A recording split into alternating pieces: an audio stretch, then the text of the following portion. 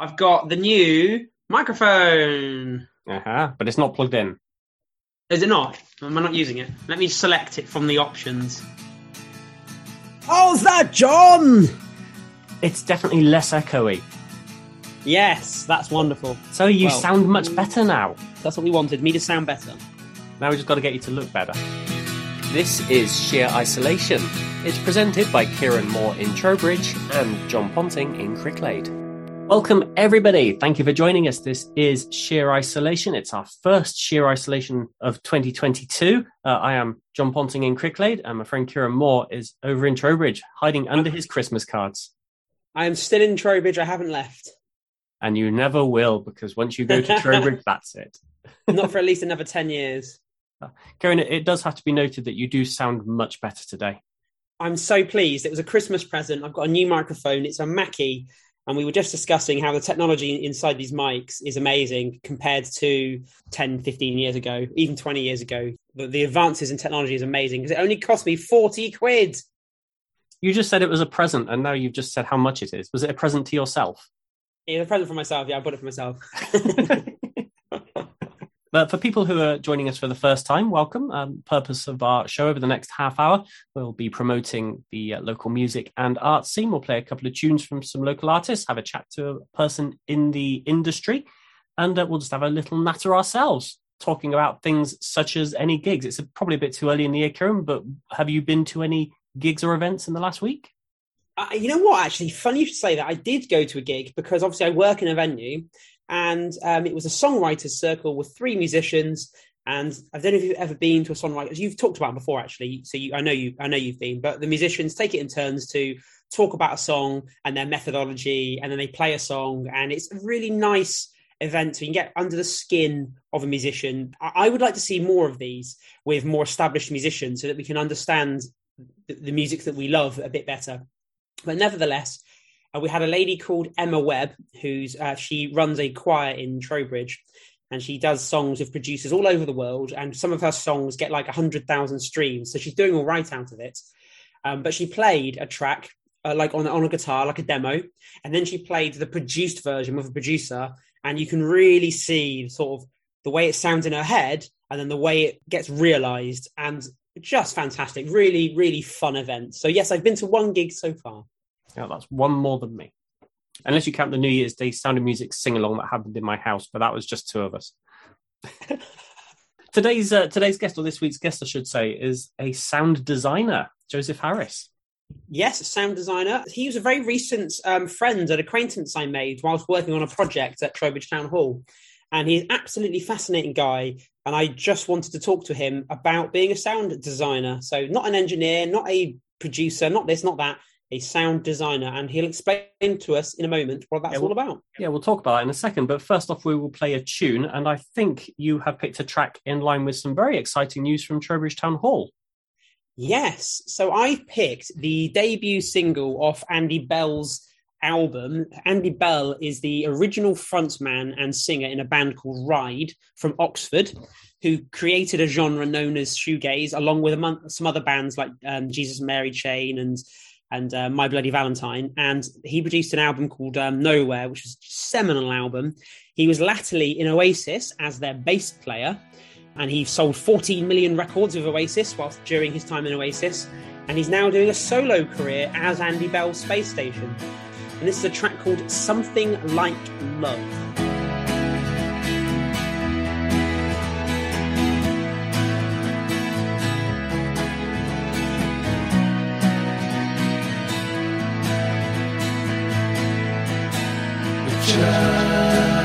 Justified in memory, so say what you feel, but don't confuse your memories with something real. Remember days of chasing and reeling, playing tunes to block out the factories, lost in a reverie of future days. La la la la. It's all been seen somewhere before me. Now time's not on our side. See the flicker as a fire starts to burn. It's not enough. Burn down the world for me. Use a mirror to remember and look back with something like love.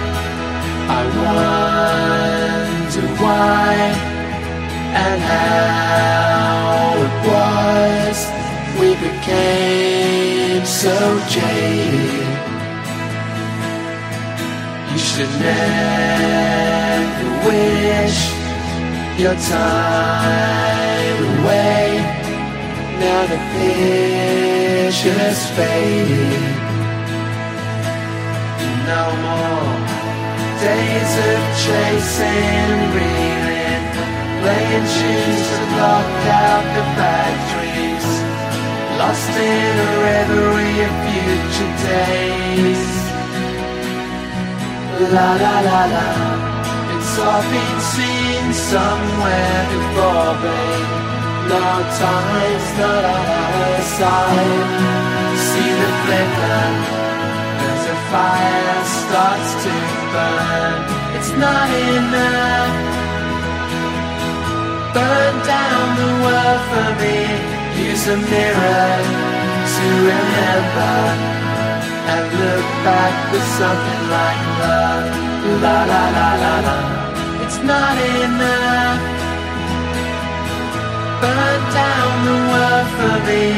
Oh, see the flicker as a fire starts to burn. It's never enough. Burn down the world for me. Use a mirror to remember and look back with something like love.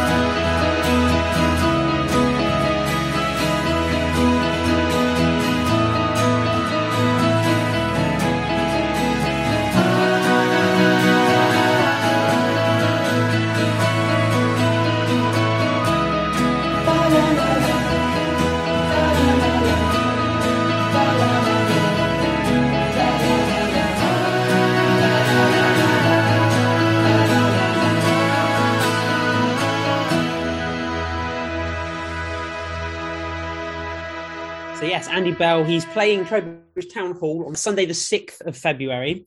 That gig has almost sold out. Needless to say, it's got quite a lot of interest due to the high-profile nature of the artist. So we're very happy to have him. I'm very excited. I'm going to fanboy a little bit.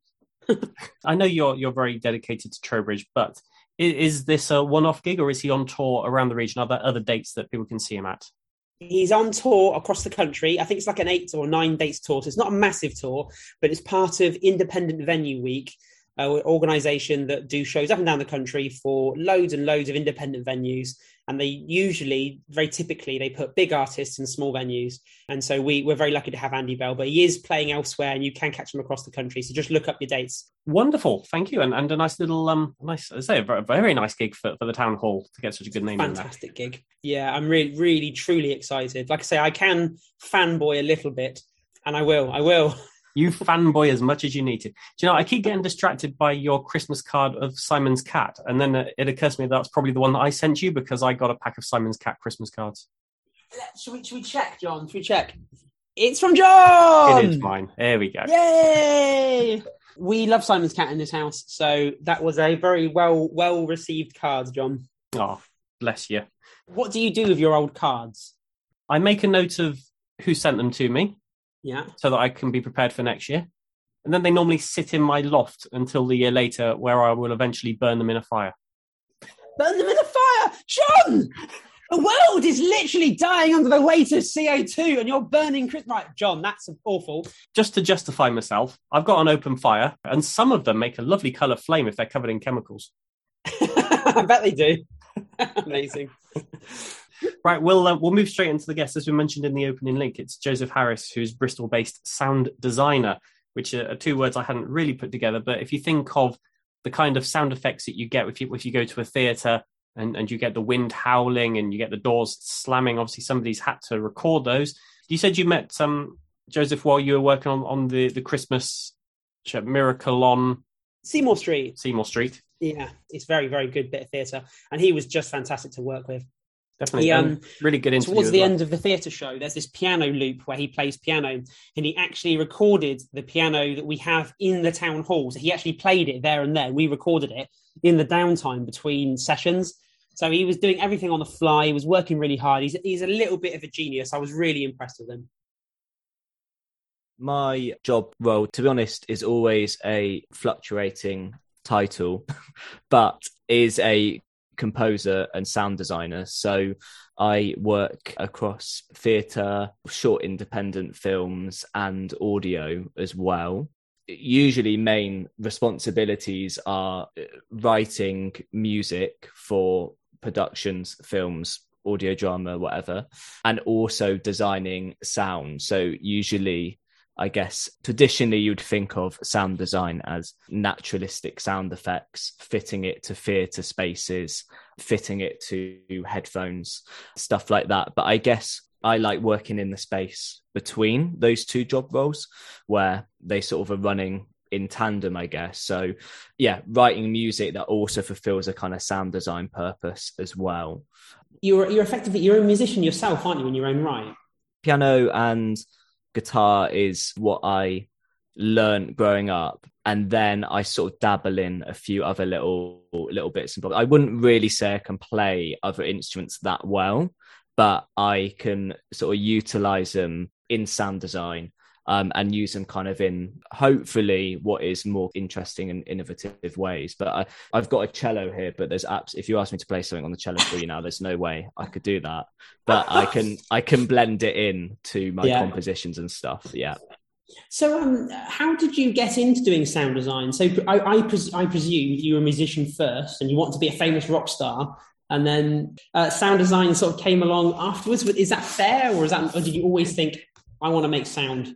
I always played in bands at school, and I went to university, but I didn't study anything to do with what I do now. So I went and studied ancient history, and throughout that period was in a band, and we did a little bit of touring and stuff like that. And I kind of thought that is what I wanted to do. I wanted to write music and play in a band. But then I actually realised that by the third year of university, it was getting quite tiring, and decided not to pursue that. So then really actually getting into my job role now, I finished university and moved on a bit of a whim, to be honest, to Bristol, which is where I'm based now. Very cool city, lots going on. But I didn't really know too much about it. I'm sort of a country boy, so I didn't really know too much about Bristol, but my mate got me a job at the Bristol Vic Theatre, just in the front of house team. And again, I didn't even know,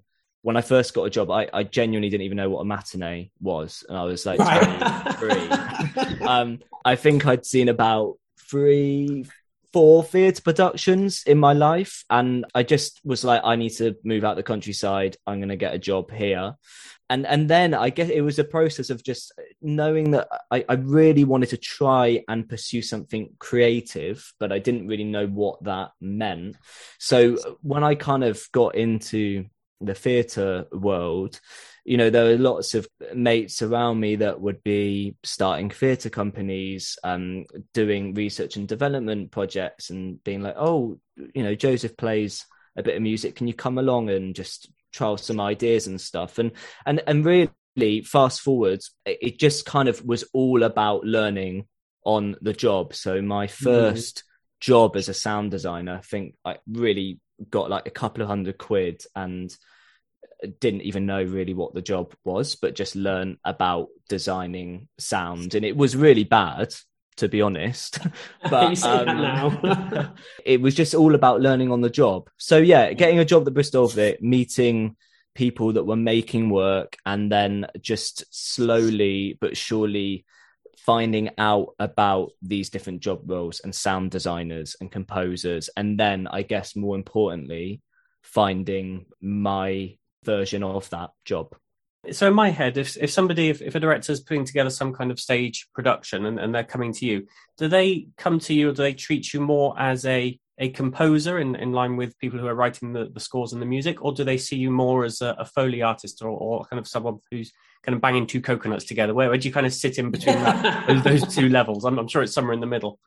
I think people know what you would get really from working with me by either looking at examples of stuff that I've done before, or if it's sort of more in a director approaches me and is like, we've got this show, it's about X and Y, we're interested in this, what's your take on it? Then usually actually me presenting back my ideas and my influences and stuff give it quite a strong, I often will present about that space in between composer and sound designer.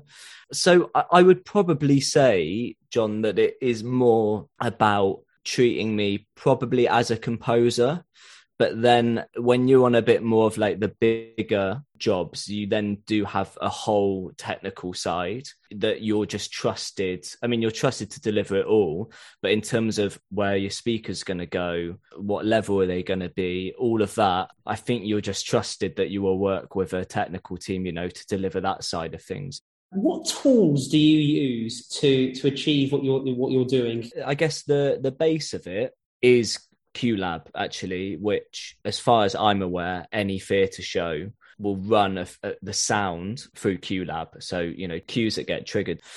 That really is I guess is more of the final piece in terms of audio gets put into QLab. And then I will use that. I use it in quite a creative way to develop how, different layers will sit on top of each other for building sound. In terms of when I get going, I will use a little recorder, not an instrument recorder. Which you're going to show us now. It's just a little Zoom H5, it's called. It's got a couple of microphones on the top and a little interface in it as well, so you can track what you're recording. So that is probably like my best tool in terms of going out and capturing my own sounds.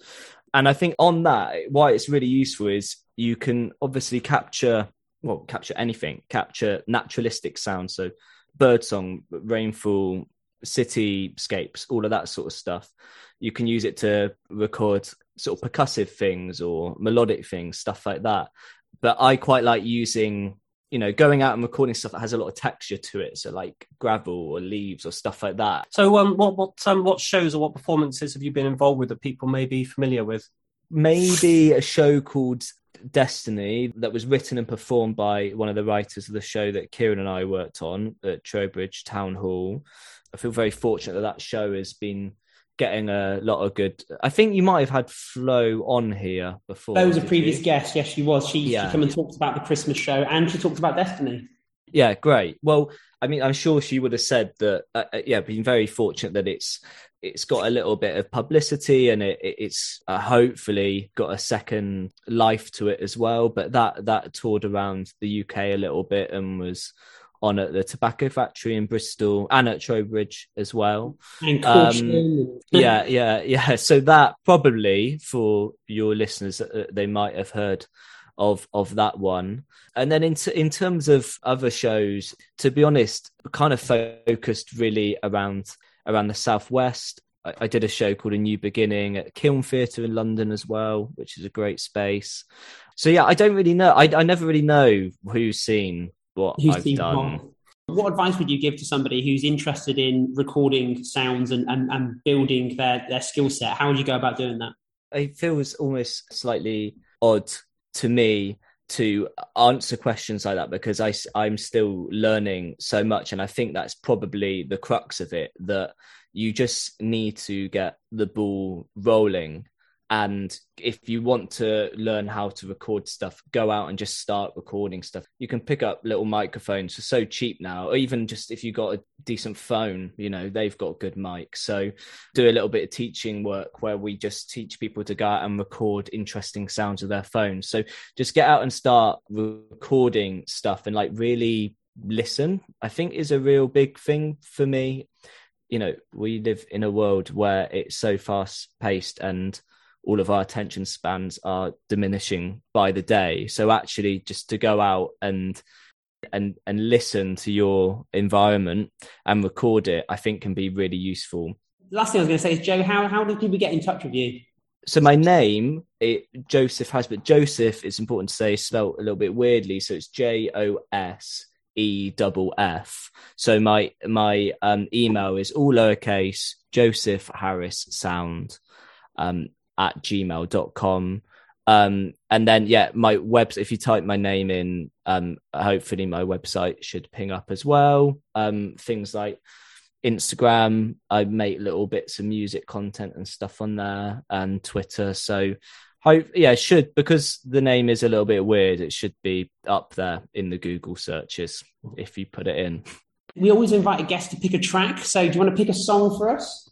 Yeah. So the song that I wanted to pick is called Canopsia by Kyla Painter, who is a also Bristol-based composer and audio producer. And I met her about probably 4 years ago. I used to run or head up a Bristol branch of a company called So Far Sounds that do lots of live music events. I had a great time with them, and I met Kyla at one of our events in a church where we did an electronic night, which was great.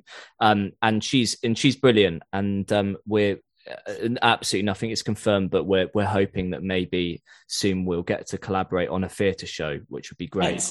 But she's a brilliant artist, so Canopsia by Kyla Painter is my pick.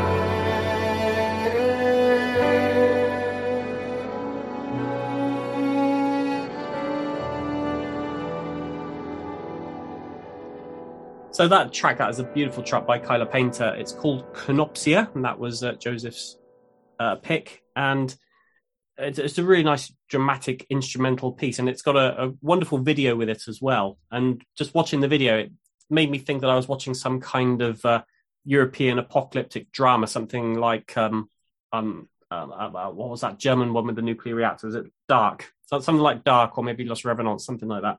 Oh, Los Revenants, that was amazing. Yeah.